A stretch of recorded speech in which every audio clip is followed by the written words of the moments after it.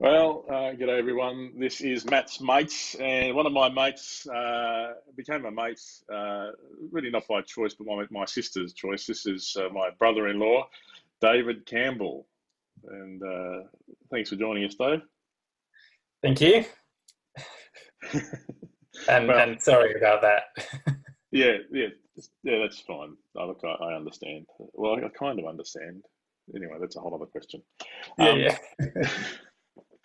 Uh, right now, people in Tassie, a lot of people in Tassie bumped into you last year because yeah, you were here for 6 months and in the UK for 6 months having a sabbatical. But now you're back in Jamaica. yeah. And how is the situation shaping up there? I guess to start with, for the nation of Jamaica, how's the whole COVID-19 thing looking there? Yeah. So, in terms of the disease and this the curve we all want to flatten, the government's done a remarkable job at getting ahead of the game, considering the fact that we have quite limited resources. So people are generally very, very pleased with the government and remarkably are complying with the government, which is not necessarily a cultural trait. Uh, but yeah, I think that schools were closed very, very early on. So we had our first case arrive, and then I can't remember when it was, somewhere around 7th, 8th, 9th of March, something like that. And it sort of had a gradual climb. Just today, having said that, we had a new 32 new cases today from a call centre. So all those people have been coming to and from work on the buses. So that's a big concern. But generally speaking, in terms of the increase of the disease, it's not been out of control, not like wildfire. So people are pleased with that, and people are generally trying to do what they can to support the government in their efforts to contain the spread. Um, Health workers, they've got a dedicated ward set aside, um, but our healthcare system would be very, very stretched. I think the government managed to put together to order 32 new ventilators from somewhere, but we don't have the capacity for a major public Mm, health crisis. So there is a great deal of concern about that. mm, So that's one side of things. The other flip side of that is economically, because the restrictions came in early, and um, somewhere around a quarter of jobs in Jamaica are somehow related to tourism. So there's the hotels, all their employees, all the farmers who supply the hotels with fresh veggies, all the people who make the craft items that go in the gift shops, the people who run the tour buses, the people who guide people around on horseback rides here, there, and everywhere, and or whatever there is, ATV tours, all that stuff. So, if one in every four jobs is somehow related to tourism, pretty much, I mean, not it's tourism isn't completely dead, but it's largely. There's a travel ban. There's travel restrictions. No overseas people are now coming into Jamaica. So that immediate impact and then the knock-on impact to that has been very, very severe. Plus non-essential workers not going to work. A lot of people don't work. Yeah, a lot of people are not on official staff or have unofficial jobs. So their jobs have just disappeared. And their income and their livelihoods have been instantly affected. So even people I know, just within 3 days of the restrictions landing, a guy I know runs a taxi up and down the hill where we live, and he has to pay rent for his taxi every day because it's not his, and he couldn't cover the money to take the taxi on the road because the roads were so quiet. And so he's just mm. stopped because he can't afford to work. It makes no sense. The income's just not there. So there are people all over the island who've just lost work overnight. And so that's the thing that's really, really affecting everybody right away. In Trenchtown, the community we work in predominantly, a lot of kids get their one substantial meal for the day when they're at school. They're on the school feeding program. So if there's no school, there's no food. So yeah, there's a lot of people who are really, really feeling the knock-on effect of this crisis. So how long can this be sustained for them?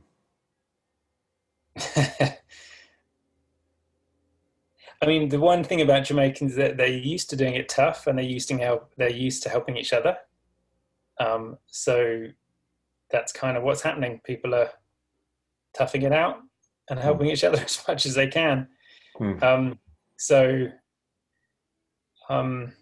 Yeah, I don't know exactly how long it can be sustained. I mean, I know that and you're probably going to ask about this a little bit, but we've certainly been trying to help those in the greatest need, and it's been remarkable to see how many people have helped us help them. And I think a lot of others are doing the same. Lots and lots of churches are finding ways to respond at the moment. So tell us more about that. How you work with the Mob Fusion over there, who we both used to work with. Well, you still work with. I'm now working with the church. But how is the Fusion team responding to this? Yeah, so it's a lovely little sort of bunch of connections, actually, because, I mean, obviously, that there's currently restrictions on any meeting over 10. We're not quite as tight. I know some places it's down to no one above 2. But yeah, there can still be gatherings, but nothing above 10. And basically any non-essential public gathering they don't want to happen at all. So we've had to close down. I mean, our regular kids club programs would have 60 to 80 kids. So obviously that was an instant thing that we'd shut down. But we've got a lot of relationships with, particularly the Trenchtown community. We've been serving the kids and the youth there for 15. I mean, I've been there for 20 plus years, but yeah, about 15 years under Fusion.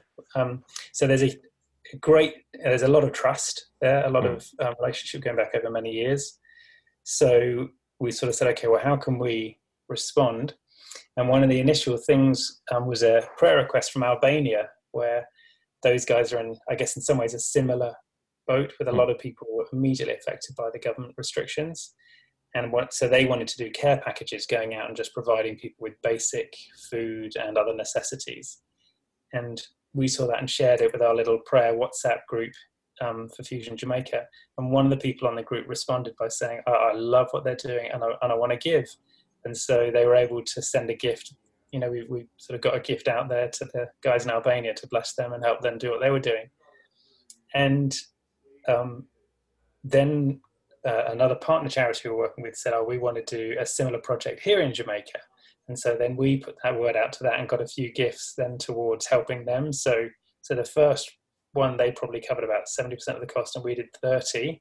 But then we did a lot of the on-the-ground networking, going to families of Kids Club kids and connecting and finding out, okay, who is in real need right now, and empower the young people then to go out and bring food and care packages to people there. That was one Saturday. Then the following Sunday, I shared it with my church, and they just said, we want to get behind you. We had an online service, and so they bought 50 more packages, that coming week. And then a few other people donated, and then we got a few other donations from overseas and locally. So in the end, we ended up to be able to, not just the 50 packages, which was mostly dry stuff, then we got a bunch of fresh stuff to go with it. And as well as that, we got a sizable cash donation. So we then could give a voucher, and particularly pre-Easter, because Easter's, obviously people want to have a nice meal over Easter. So we were able to give a voucher to every family that sends kids to Kids Club. And the voucher is redeemable at the local wholesale. So we supported a local business where he was struggling, and each person then could use their little voucher to top up their grocery bill and buy what they needed to buy.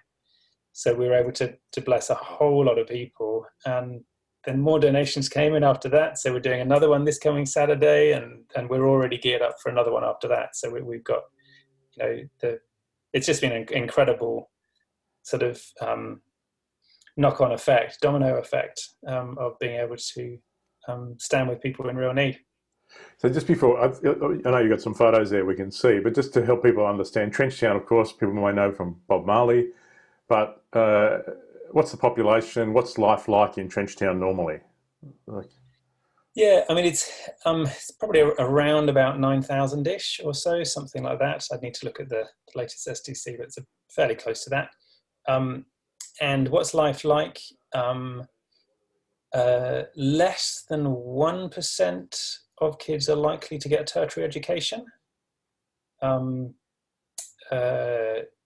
think over half the households are, I can't remember the percentage. It's way up in somewhere around the 90% are single parent households, but more than half the households have a parent who hasn't completed their primary school education. So employment is not easy to find. I mean, there's a lot of people who have rudimentary employment, but I'd say in terms of official, actually having a proper job and a salary and being on staff, I think if you take it from that measure, I think it's about 65% unemployment, somewhere around that. So yeah, a lot of unemployment, a lot of poverty, a lot of very broken homes, a lot of single parent homes, a whole lot of kids, a lot of teenage pregnancy, and yeah. So obviously when economic times are tough, it's one of the communities that feels it fairly early on. So I believe you've got some photos there that you can give us a bit of a picture, or even some short videos that you can show us. So give us some sort of sense of what you've been up to and how it's being received. Yeah. Okay, I will try and share my screen then. Okay, great. All right. So this was one of the elderly ladies who received, a package, and if I can see if I can make this out. Oh, there you go. She'll now say thank you. Just want to thank each and every one together and give me this little master and me ever have to give to the needy. Yes, thanks. I don't know if that came through very loudly. We got the sense of it. Yeah, that was good. But just sort of, she's somebody who's had some need there, and just wanting to say thanks for receiving her little package. That I'll here's another one actually. I'll just point to this. So these guys, I think I can zoom in. Oh, you go. So there's a lady there. She put on her face mask before we came to the door. It's a bit dark in there. And then this is the two of the team members just offering to pray with her. And that was another really lovely part of this. We brought along the food stuff, and then for every single person who received, the team said, can we pray for you? And a specific question was, if God could do one miracle in your life, what would it be? And there were lots of different requests, different people, some asking for healing, some asking for, just that not for themselves, just for the COVID-19 crisis to, be done, etc., etc. A number of different responses from different people, but each one was a really significant connection with those people. So that was important. This lady, I'll play a tiny clip from her in a second. She's had lost her memory, and so didn't really understand what was going on with us bringing stuff to her. But she just kept saying over and over and over again, he says, I love him. I love him. I know I love my Savior. I love my God. And I know he loves me too. And then you were here in a second, she just went, and then went off wanting to praise him. So I'll play that for a second, but just, this is very... I will praise him after the time. Oh my God, I love you. Father God, I love you. So it was only a short clip, but she just kept on going on about, I love you, God, I will praise him, I love him. I just, the team afterwards was saying, gosh, if they lose their memory and that's the only thing they're left with, what a great thing to be left with. But that day she was left with some prayer and some more groceries to help her make it through. And the community around, people sort of came and watched, and each time we prayed, people gathered as well to listen and pray. There's another lady there being prayed for by somebody from our home church. And then this one I'll just play. This is a blind lady. So she just sort of says this. I am a blind lady. My name is Patricia Bradway. And then she just says thanks. Thank you. What them name? What the people name? Thank you, everybody, for what you have offered to me. I pledge to the Lord Thank you very much. Fantastic. Yeah, just real. So there was really, really special sort of her and others, just the gratitude that came. And even I'd say one other significant thing sort of in the story. So the day before this, we went into the community and then with a couple of the team members and just connected with some parents from both kids and the youth club. And as we chatted with them, we sort of said, look, we really want to help the elderly and those in real need. Can you help us find them? And it was beautiful. Some of these kids club mums, they weren't getting anything for themselves, but their kids are being blessed by being part of the clubs over these years. And they said, yeah, sure, that's a great idea.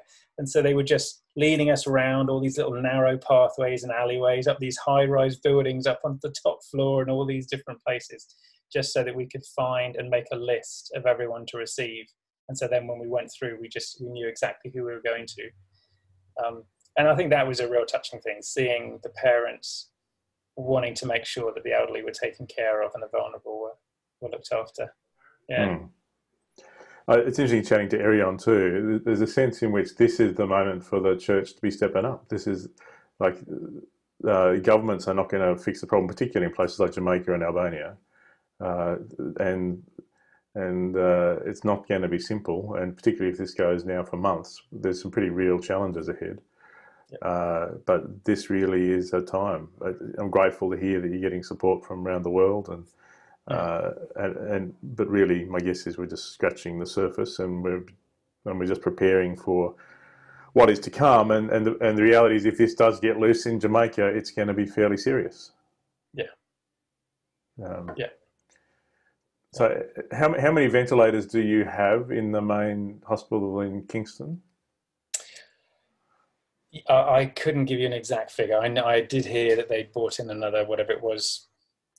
What I said, another 30. Yeah, something like that. And that's the major hospital in Kingston. Yeah. I mean, we actually, one of our neighbours is one of the team leaders down there. She's a doctor, senior doctor, and has been down there for a long time. So I've been loosely chatting with her about how we can support her if things get bad. It was funny. I said to her, what can we do to support you guys? And she just looked at me and she said, don't get sick. So that's her first request. Yeah, absolutely. It's so at this stage, we're doing what we can at a community level, but we'll keep asking that question. Yeah, that's great. So how can people be praying for you guys and for Jamaica at the moment? Yeah, I think it's one of the guys at my church on Sunday was saying that pressure is something where everyone has their personality, and then when the pressure comes, then you see the character.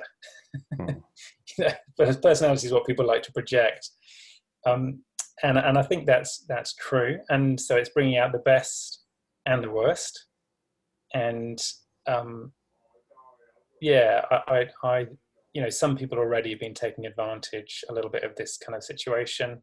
So protection, safety, for that stuff to be limited. But I would really say to pray for that curve not to get into that exponential growth. Just today, the news is very concerning. The fact that we've had another, we were creeping up incrementally, but suddenly to have sprung up 32 cases in a day, that's quite concerning. Definitely, prayer that would be contained. I mean, they've shut down that particular call centre and isolated everybody who was part of it, isolated a whole community. The government's quite skilled at locking communities down. We've had enough security issues over the years that the government knows what to do, and people are used to that. People are used to living in lockdown. So, sorry, quick side. I was listening to a Bob Marley tune the other morning whilst I was cooking some breakfast, and he talked about this morning I woke up in a curfew because he grew up in Trenchtown and he was used to that, but now the whole of Jamaica's finally learned what it means to sing that song. So we're having curfews, a lot of curfews, but the Jamaican government's used to it and the citizens are used to it. So really pray that those measures would work. And I think recognizing that this is not a sprint, it's going to be a marathon. So praying for, particularly for God's people to be sustained in what is a Christ-like response to this crisis. I think that would be a major thing to pray for. Yeah, absolutely. Well, I'm hoping to come back to you in a month or two to get a clearer picture. Similarly with Erion, and I'm catching up with my mate, our mate Francis in Ghana next week to get a sense of how things are going over there. Yeah, great. Because it is a journey we're all on, and I think part of the reason I'm doing this is for us in Tasmania. It's really important that we're seeing bigger and seeing our place in the world, and where we can help to be ready to give a hand. People can give a hand to Fusion in Jamaica, can't they? If they wanted to. Yep. How would they get your details or follow that through? So the best thing would be to email me, and the easiest email for that is david.campbell@fusionjamaica.org. So email, or you can WhatsApp me. But Matt's got my details if anyone needs them. Absolutely, you can get to me, and I'll get to David. And I'll as we edit this, I'll put the thing up on the screen there so people can see. Yeah, there you go. Cool. Well, thanks, mate. Thanks for taking the time to have a chat. Yeah,